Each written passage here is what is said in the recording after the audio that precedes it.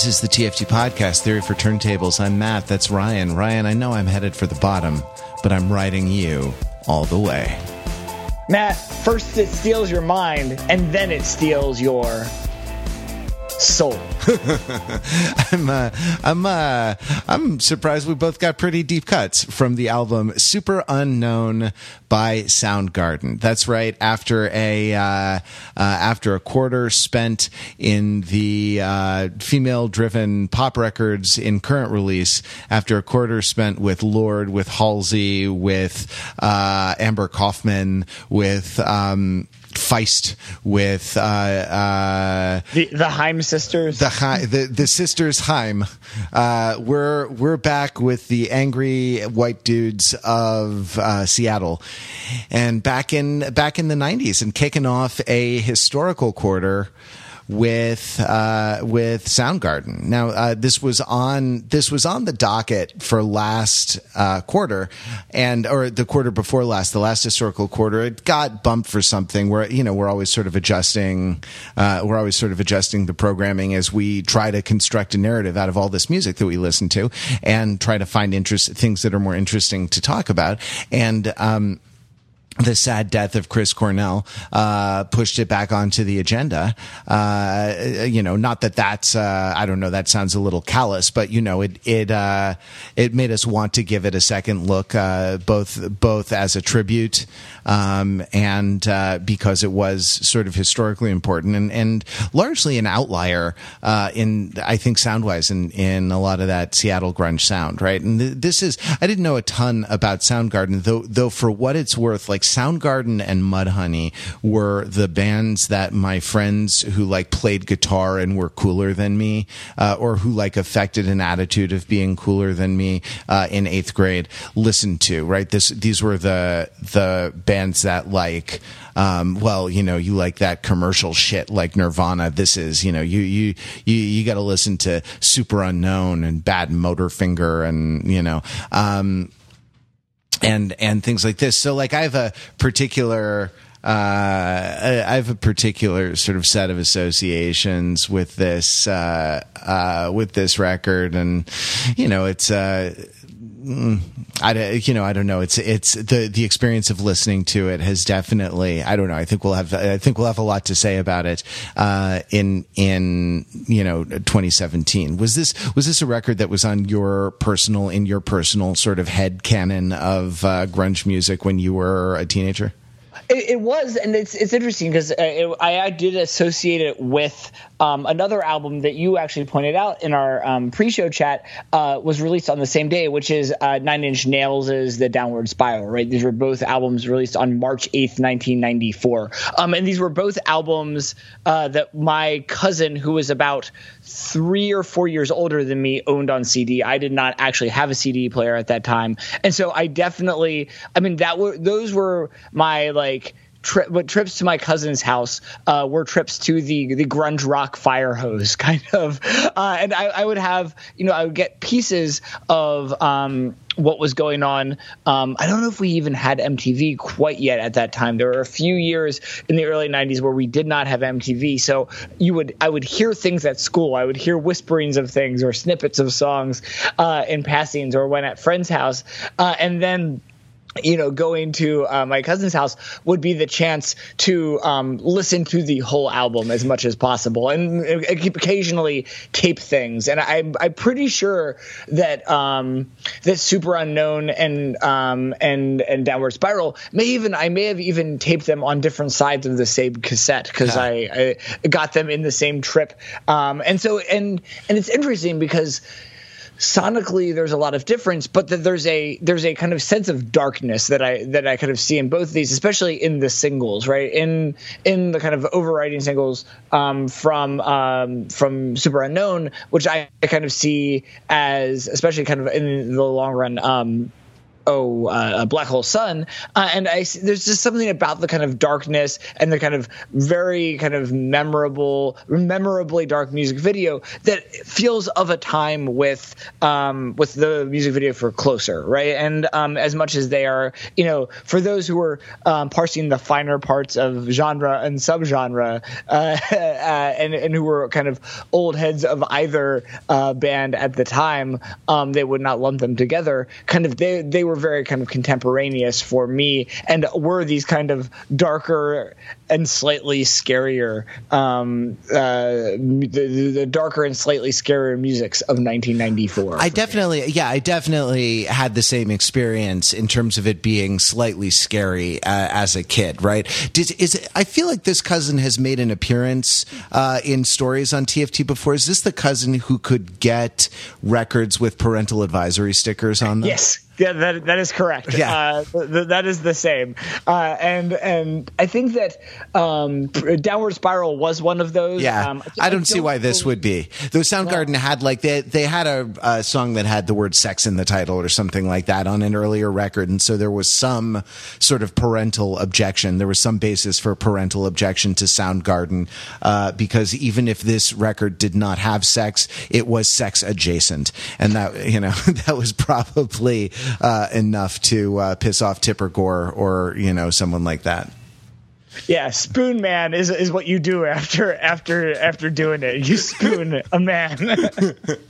You spoon, man. Oh, I thought that was a drug thing. I thought it was supposed to be a drug thing. Though all the references, all the secondary material says that it is actually about a particular guy who played spoons. The Spoonman works on several levels. Well, it's unlike a lot of the rest of the album in that it seems to have a certain amount of levity, right? Nirvana is pretty bleak. Like Kurt Cobain's lyrics are pretty bleak, and we sort of know in retrospect that guy's head wasn't a super happy place to live. But it's leavened a little bit by a sense of the absurd, right? Pearl Jam has a kind of exuberance, right? Again, like Pearl Jam is bleak and more than bleak is kind of nasty sometimes, but there's in the kind of riff rock of Pearl Jam, there's like this, I don't know, there's a fire, right? Like there's an energy, and that motor is what sort of leavens the bleakness. Here, outside of the singles, well, I will get into this more, but like, man, it's 74 minutes or so, and it's a trudge, a lot of it. And I want to talk about genre. I want to talk about kind of the experience and the sort of the instrumental use of this music, and I want to talk about all of those things. But we should give everyone a chance to listen to Super Unknown. So like for this music, I'd recommend, turning off all the lights in your bedroom, right? Like, just screaming, as loud as you can. You don't understand me, Dad. You don't understand me. Fuck you. As loud as you can, over and over and over, until you bring yourself into a trance-like state of nearly euphoric rage, and then just crank this record up as loud as you can, and play it until the walls shake and people like your neighbors or something come banging on your door. Pretend they're your parents banging on your door, and ignore them, and shout abuse, shout obscene abuse at them through the door. And it's probably not enough time to call the police, so that when the album is over, you can open the door and say, "What seems to be the problem, officer?" When your neighbors rat you out. It's also great for a jog. So you can put this podcast on pause, listen through to Super Unknown. Oh, the canonical version of Super Unknown, by the way, is 15 songs long. It's through Like Suicide, though there was a 16th song, and then there are some special editions in other editions of the record. So spend 70 minutes. That if you're not really a runner, that's an ambitious jog. But maybe the chugging guitar will give you motivation to keep going. And meet us back here after this word from our commercial sponsor. Are you trying to eat a bowl of soup? Yeah, it's awful. I have nothing but my hands to eat with. Yeah. So how's it going? Not well. No, it's really difficult. The soup is hot. I make a little cup with my hand and I try to cup it up and it doesn't work. Why not try a spoon, man? Wow. Go on. Well, what if I told you that little cup that you make with your hand could be made out of metal? Wow, you're literally blowing my mind. Yeah. Just ease that spoon into your hand and give that a try. Ooh, I'm slurping my soup like a pro. It's like this rhythm that I feel on my own. Yeah. And don't worry, soon enough you'll be feeling it in your bones. There are chicken bones in this soup. It's delicious. Well, I'm coming together with my hands in thanks to you, Spoon. You're welcome, Spoon. And we're back. Ryan, I have a question. Great. I have one for you, but I feel like we may be aligning on our questions, so I accept your question with arms wide open. This super unknown, with its being made by a bunch of white guys from Seattle, with it being around, being in the scene with Pearl Jam and Eddie Vedder and Chris Cornell, being bros and hanging out. With being a Seattle band at the time of grunge, is this a grunge album? It's a nu metal album in a grunge era. Yeah, I mean, it's definitely more. It sounds more like hardcore than it sounds like Nirvana, for sure, right? Yeah, and I say nu metal, right? And that, I think that there were always. There's definitely a little bit of the old metal still around, right? It's the old gods and the new gods of metal. And so the old gods of metal are present in kind of the faster songs. So there's definitely a bit more metal than grunge. And so, like, on songs like Super Unknown, on songs like My Wave, these feel like kind of like hard rock songs, right? And I think that part of what takes those songs there is Chris Cornell's vocal range, and kind of when he goes higher, it feels kind of more of a piece, even with like the harder 80s metal. With like Guns N' Roses or something like that. And then he doesn't have the wail, though. You know what I mean? Like his upper range is sort of gentler, almost like crooning, rather than kind of yelping like Axl, or the almost operatic high tenor of what Dio or like Meatloaf or something like that. No, but it's there. But and it's definitely soars in a way that few of the. Right? Because grunge, one of the grunge is part of how you get the grunge on your vocals is they're kind of dragging around in the mud, right? And that Chris Cornell is kind of at least the vocals are kind of above the muck a little bit, and then. I think where the nu metal-ishness comes in is that, I guess the other way to kind of describe this is that if it is grunge, it's a qualified yes in that it is kind of prog grunge, right?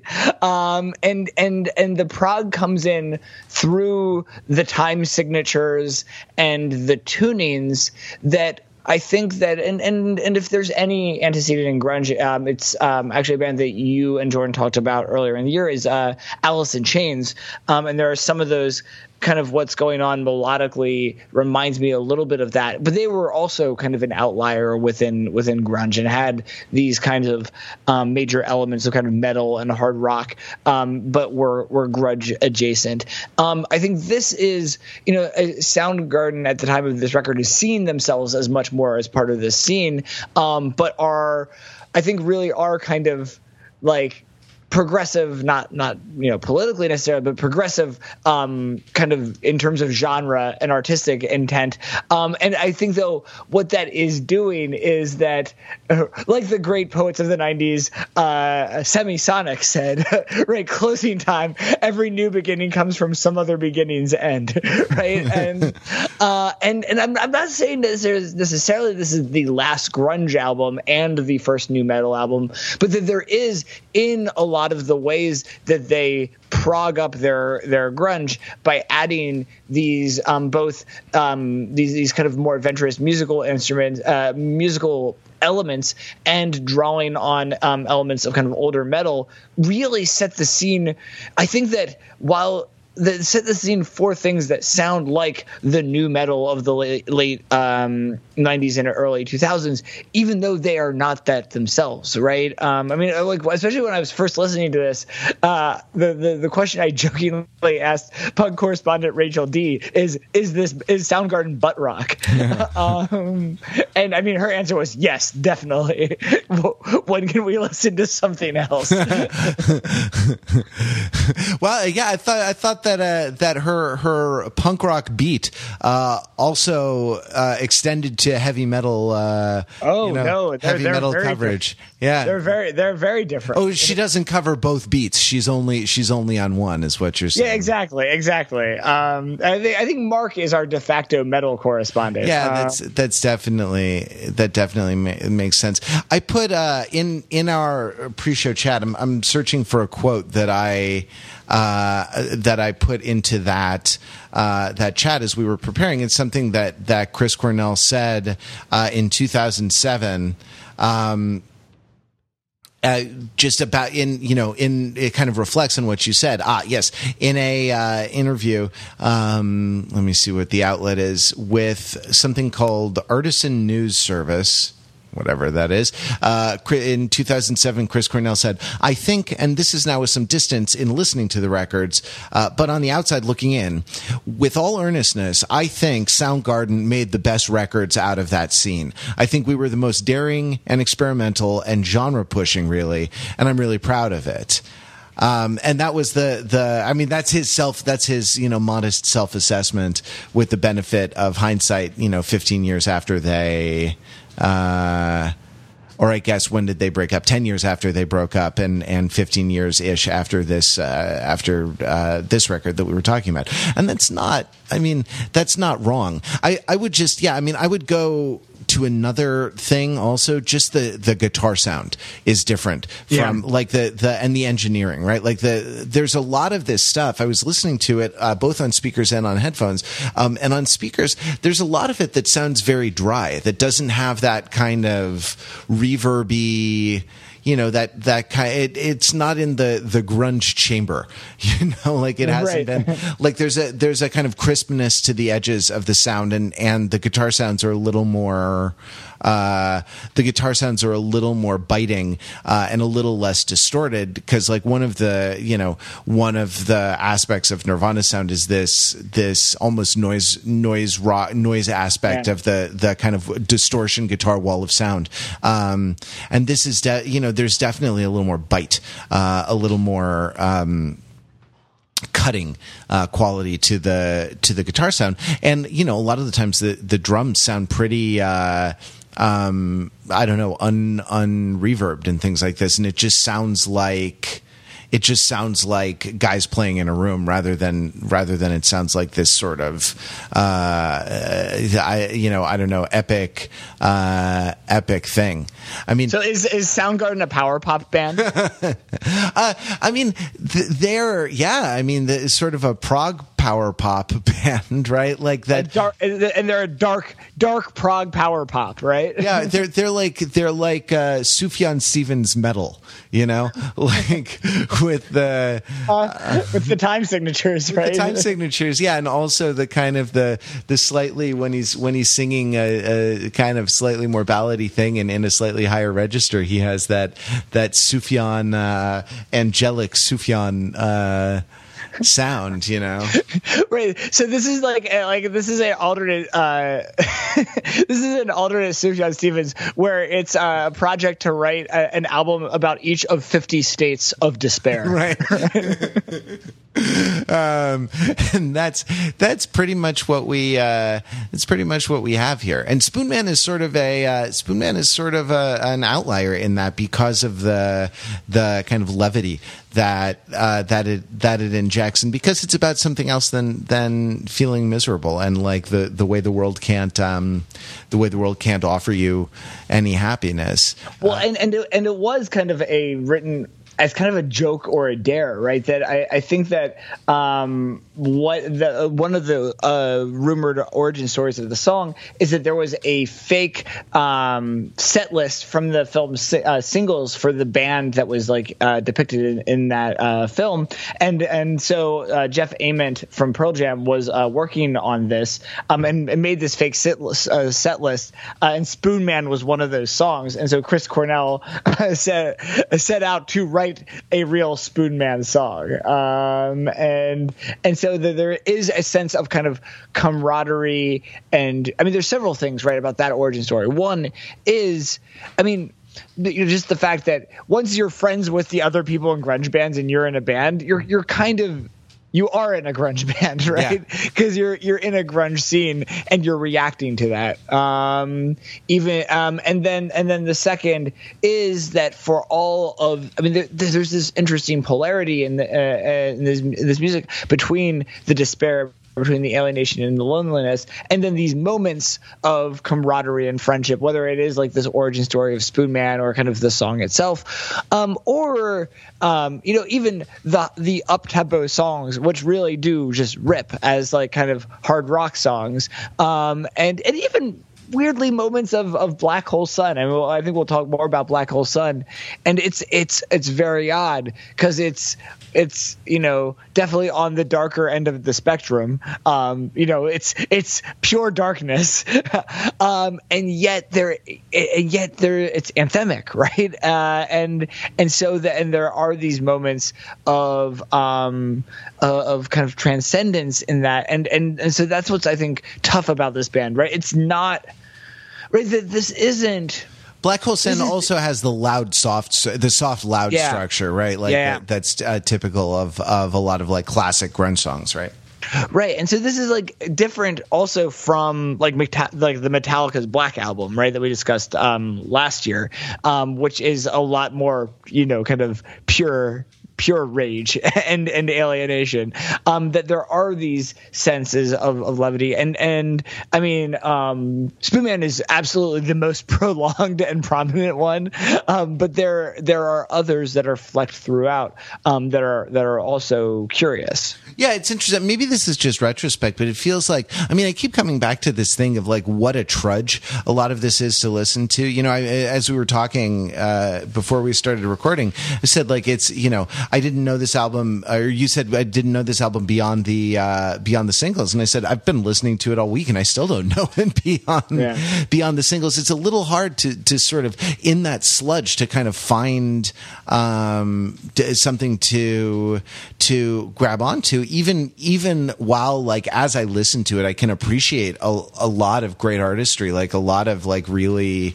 good guitar playing, good riffs, like stuff that goes into it. And I also, I mean, I like the weird time signatures because it feels like I don't know. It feels like someone is trying something, and it's not just like, because what it feels like is it's not stock, right? It's speaking of Metallica, it's not stock. It's not like someone is just like going with the default setting on any of these things. Like it's and the kind of the willingness to kind of question more fundamental things like time signature. Though there is I mean, like I have a theory of sort of weird time signatures in rock music that goes from like the strong to the weak, right? And the weak use of weird time signatures is like in Spoonmen, where the chorus is like Spoonman 2 3 4 5 6 7 Spoonman 2 3 4. You know what I mean? And the melody doesn't actually do it. But in Black Days, for example, the melody is really in the asymmetrical meter, and that to me is a much stronger. That's really a much stronger use of it, and that like even that, you know, classic of 7/4 Tori Amos's God is 4/4 just with the beat taken away, right? Like it's God, sometimes you just don't come through. 5, 6, 7. God, sometimes you don't come through. And then for the real melodic part of the song, it goes into 4. So I love the idea of 4 times 2 minus 1. Yeah, right? yeah, exactly. Which is not the same as 7/4. It's not. There's an organicness to a 7/4. There's an organic quality to a kind of asymmetrical time signature. And you know, anyway, not to belabor. Well, I think so. That's interesting. So then, why do fake 7/4, right? And you cashed this out a little bit, but I think it is it just kind of look at me, look at me, I'm in an odd time signature, or like I don't know if we want to kind of harp on Spoonman, but like what are the purposes of the slight, what you kind of have termed more the weaker odd time signature? I just think I think they come by it honestly. My theory is that with Chris Cornell's kind of background as a drummer, like there's something about rhythm, and like his singing is he's always like right in the pocket with lyrics. Like he's good at singing rhythms and stuff, and like I just think that there's a sort of a fascination, or there's a way in which this is kind of the natural language that he speaks.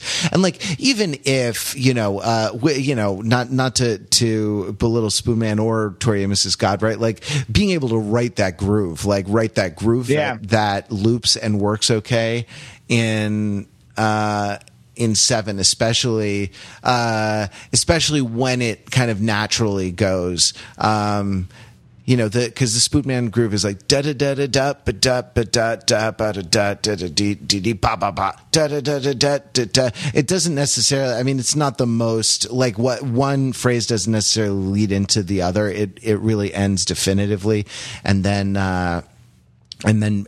just picks up again.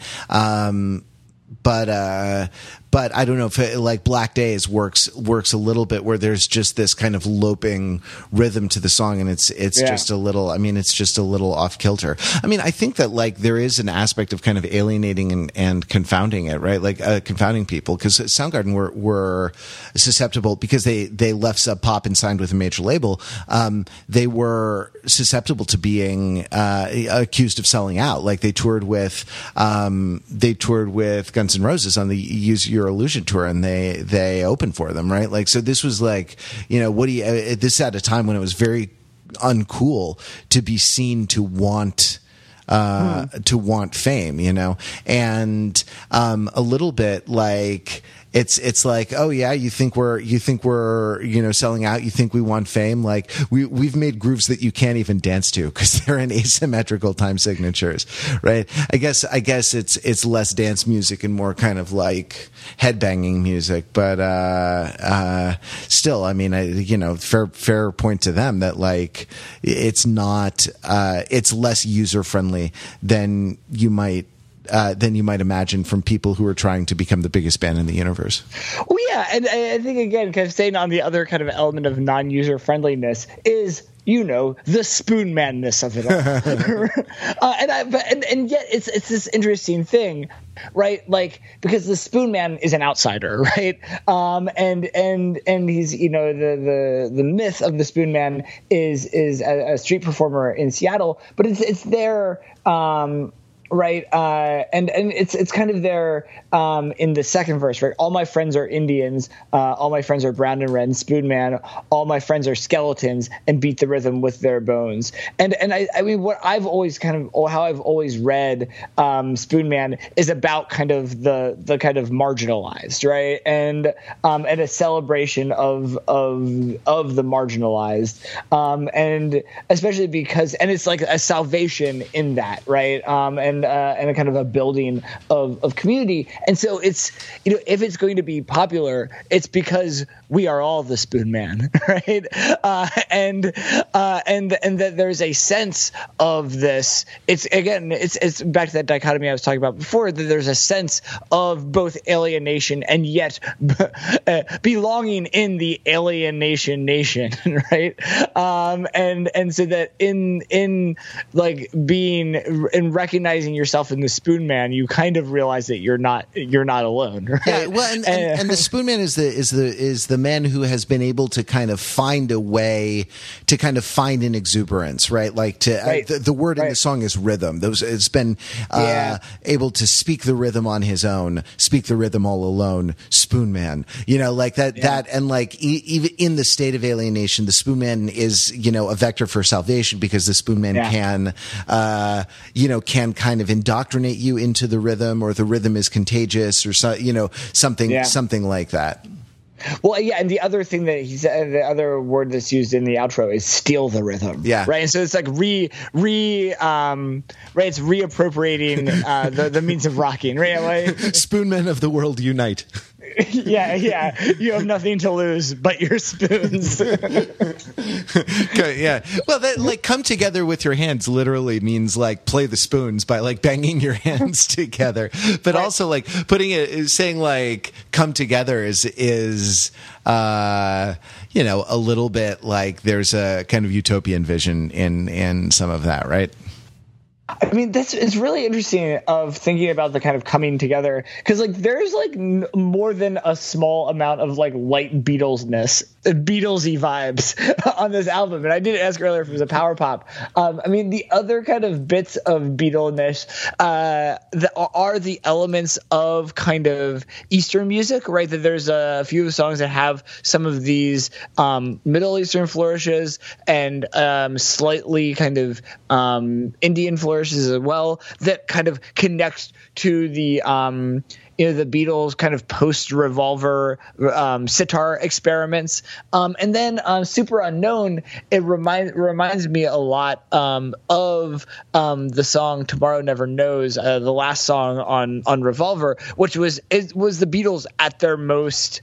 I mean, like, Revolver is the album before Sgt. Pepper's, so it's kind of as they're really entering kind of psychedelia, and Tomorrow Never Knows is this kind of spaced out John Lennon song, and that there is a lot of the delivery in Super Unknown, I feel is like super inspired by and kind of in dialogue with things like Tomorrow Never Knows, and that it's there is a chant-like quality, and I feel like that's similar, right? If Tomorrow Never Knows is about kind of eternity and infinity and the void, so is Super Unknown, right? Yeah, I think that's right. I mean, a couple things with that. There, I think there's a chantiness even to the more straight-ahead rockers on this, like the way a song like Black Days has a melodic verse, and then the chorus is very chanty, and like there is something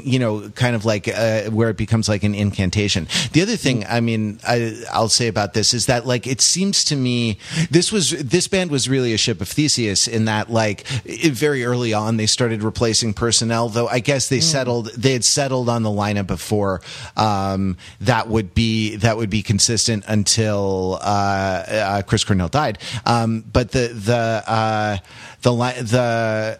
like there was a sense when you replace band members, and this is like with reunion tours and things like this, like with what's the irreducible essence of the band, and just like the sort of irreducible essence was the kind of eyeball to eyeball communion of Lennon and McCartney, like it's Kim Thale and Chris Cornell, right. Who are the like as sort of guitarist and drummer, drum singer. You know what I mean? Like what this album does not have a lot of that makes it unique for a record that features from a band featuring such a good guitar player. Doesn't have a lot of guitar solos. Right? And it's that is odd. And the guitar is more. I would have realized that. Like I kind of just still assume that there are guitar solos there, but you're right. They're not there. My brain is inserting the guitar solos where there are none. So a couple of things, like a lot of the riffs are intricate enough that it's like there are guitar solos going on all the time. A little bit, right? It's because it's not. There's no like chugga chugga chugga on rhythm guitar on this record. It's all the kind of the lead lines become part of a texture, and that kind of rhythm bed, that sort of groove is the basis for a lot of the song. But then also there is this artiness to it, right? Like where it really is kind of a collective effort rather than being something where the spot, jazz style, the spotlight goes from soloist to soloist, and there are some, but they're a lot less than you would think, and I don't think there are any in the major singles. Yeah, I think that's right. That's really interesting. Yeah. And so, I mean, I guess that puts it though more in kind of grungy land, right? Kind of and away from that's a point away from the metal category, right? Because I do feel like the soloing is much more of a metal trope. Sure, it's a metal trope, and it's a metal trope and a butt rock trope as well. The kind of guitar heroics, right. You know what I mean? Whether or not they're actually, and some of the butt rock guitar heroics are not actually that technically complicated. All the high note wailing and stuff like that, but like it does sort of spotlight. It does put a spotlight on it. Yeah, I mean, it's I don't know. It's interesting. There are there are guitar solos on 10. I don't know. You probably it's one. Right. It's one of these things that you could probably like if you actually plotted it out on paper. The distinction might not hold to the extent, right? But it definitely feels what I'm saying feels true, right? Like to say without details or special circumstances and without like statistical confirmation, the narrative of there aren't a lot of guitar solos on this album feels true, right? Yeah, absolutely. That's very interesting. I mean, I'm trying to think about one of the songs where I feel like my mind keeps putting a guitar solo in, but I agree with you that none is there, is Black Hole Sun. Yeah. And it's so odd, right? I think there's like a phantom guitar solo that is there. But I guess there are ways in which like the whole song has elements of a plaintive guitar solo. I mean, what are your kind of impressions of, I mean, this is I mean, there are several huge hits on this, but for me, this is the like towering hit. I mean, I just remember in that like summer, I guess, of '94 that this was like inescapable on MTV and was a super like was just a massive hit on the kind of modern rock charts. Oh yeah, and on MTV it was inescapable. The video was inescapable on MTV. It's funny. The Geniuses at Genius have a guitar solo box in Black Hole Sun. But it's kind of mixed up to me in that like Black Hole Sun sort of section, like the kind of that sort of outro or bridge section or something right. like that. And even the Genius annotator has said the solo here is a bit less traditional than solos tend to be. It's like, what do you mean? What do you mean by that? Like, since I feel like we're reading freshman composition papers. Since the dawn of time, guitars have struggled with the question of soloing.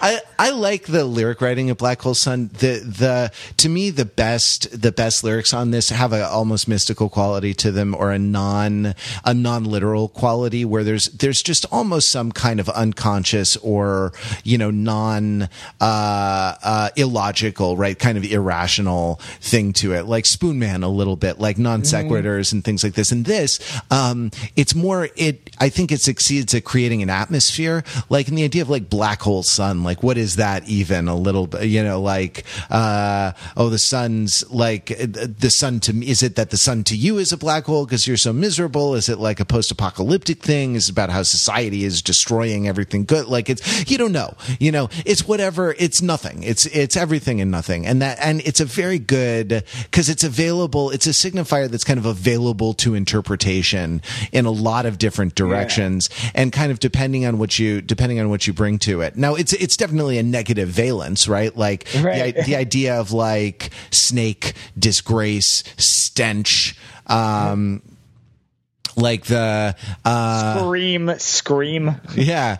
Call my name. Is this lyric right that I'm reading? Call my name through the cream and I'll hear you scream again. That does not sound right. Because like putting rhyming cream with scream in that is like, I scream, you scream, we all scream for call my name through the cream. That's, we all scream for the end of the known world. But yeah, and it's a little bit like I don't know, any song that Paul Anka can cover with a jazz orchestra has got to be a good song, right? Like you sent me that clip. I mean, so you're a fan of that. I actually was not familiar with the Paul Anka cover. I heard it. I don't know if Black Hole Sun was the one that I heard, but he released an album of these sort of rock and grunge songs, popular songs that were done with this like big band jazz orchestrations. And, he was an arranger, and kind of a producer, I think really more at a higher level of excellence than he was a performer. And so these arrangements that he's done of these grunge songs are really fantastic, like to the point where they are good in their own right. It's not just the novelty of like, hey, we're covering Black Hole Sun on a ukulele or something like that. They're actually good. They're good tracks and reward repeated listening. And I heard one on the radio and I bought the record. So I was aware of it. I think when it was released, the Paul Anka Rock Swings album was released on CD. And like there's something, this is something that I kind of come back to time and time again. There is a kind of for some songs there is a sort of irreducible goodness to the song, right? The song is a durable structure that can survive translation into a lot of different realizations, and that like the more, to a certain extent, the more varied the realizations where the song is still recognizably itself, the better the song is from a certain point of view. It's one possible definition of what a good song is like. And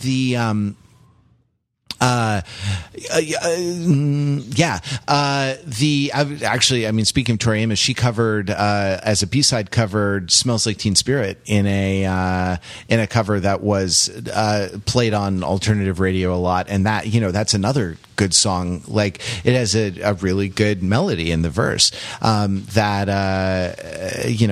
again can sort of survive that translation. I don't know. So what does this line up with what your experience of Black Hole Sun is? Yeah, absolutely. I mean, it was odd to hear Paul Anka sing it because of the strong valence of the chorus, right? And I think that it's so interesting because it's like when he sings it and it's sung in this jazz way, it's he puts the emphasis on the sun rather on the black hole, right? That it's like he's singing it in part as if it could live in the like alongside "Here Comes the Sun," right?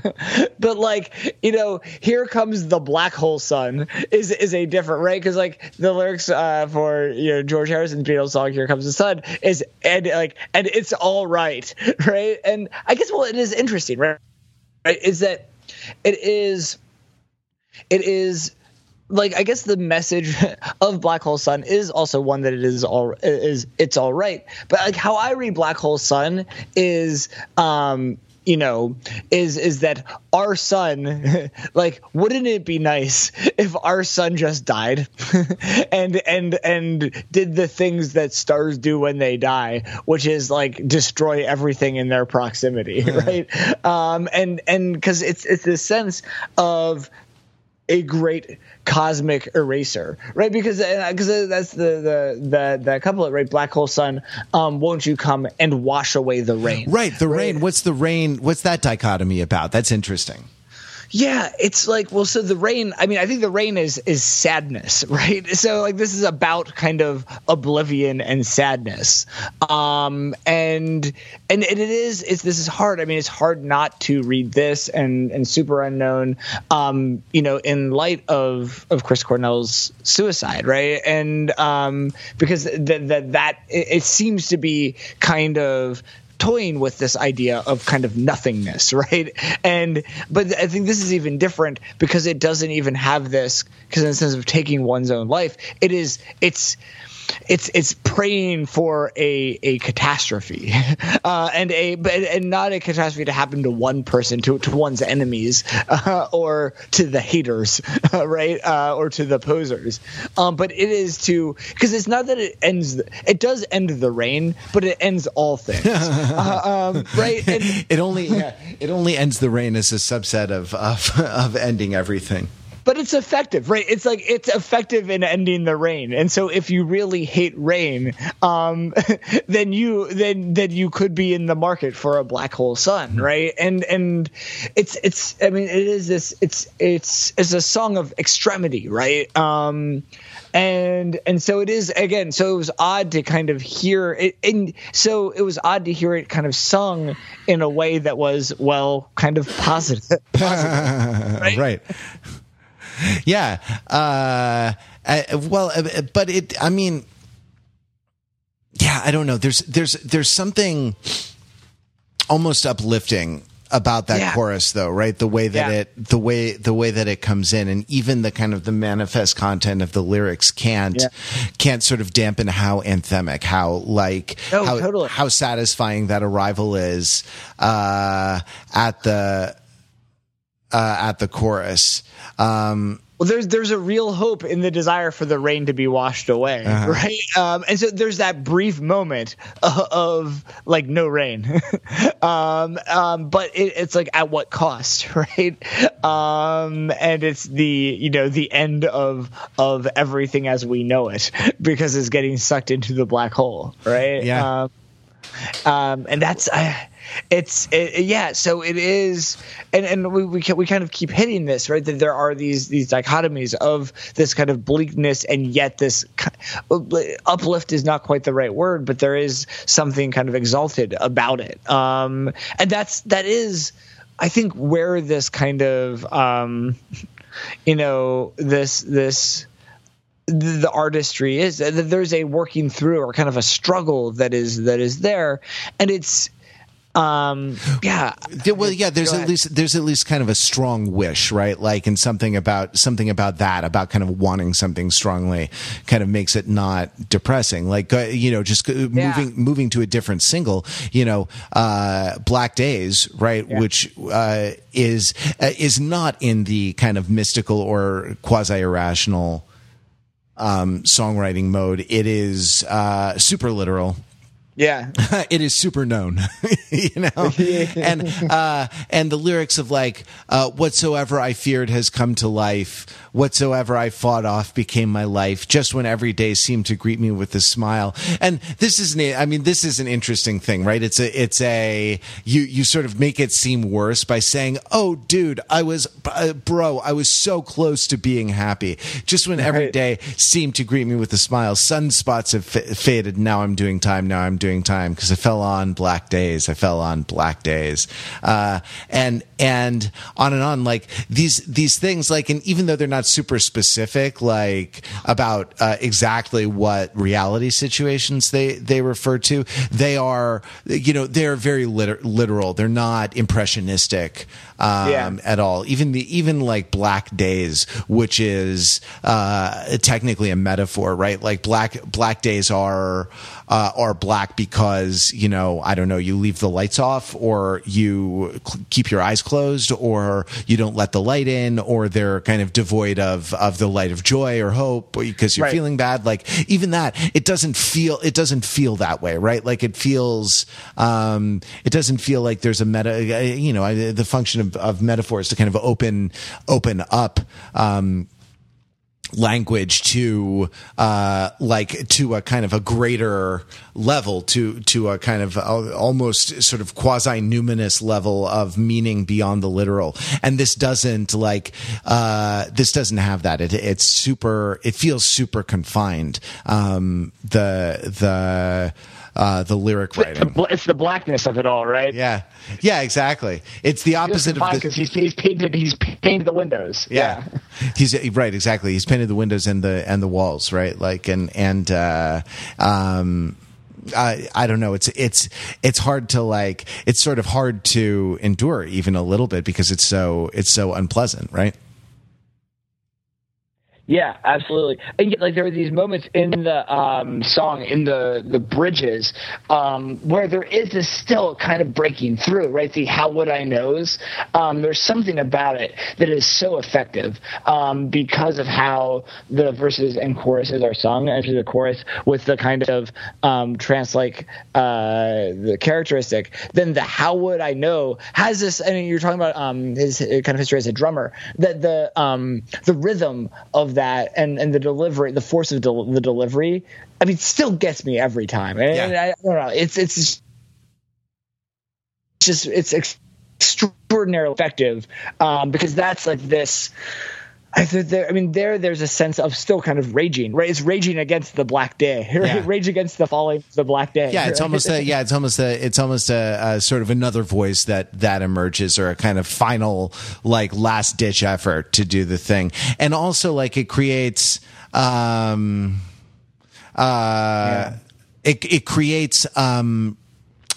creates a sense of arrival, right? Because that, like, da da da bomb, like, how would I know?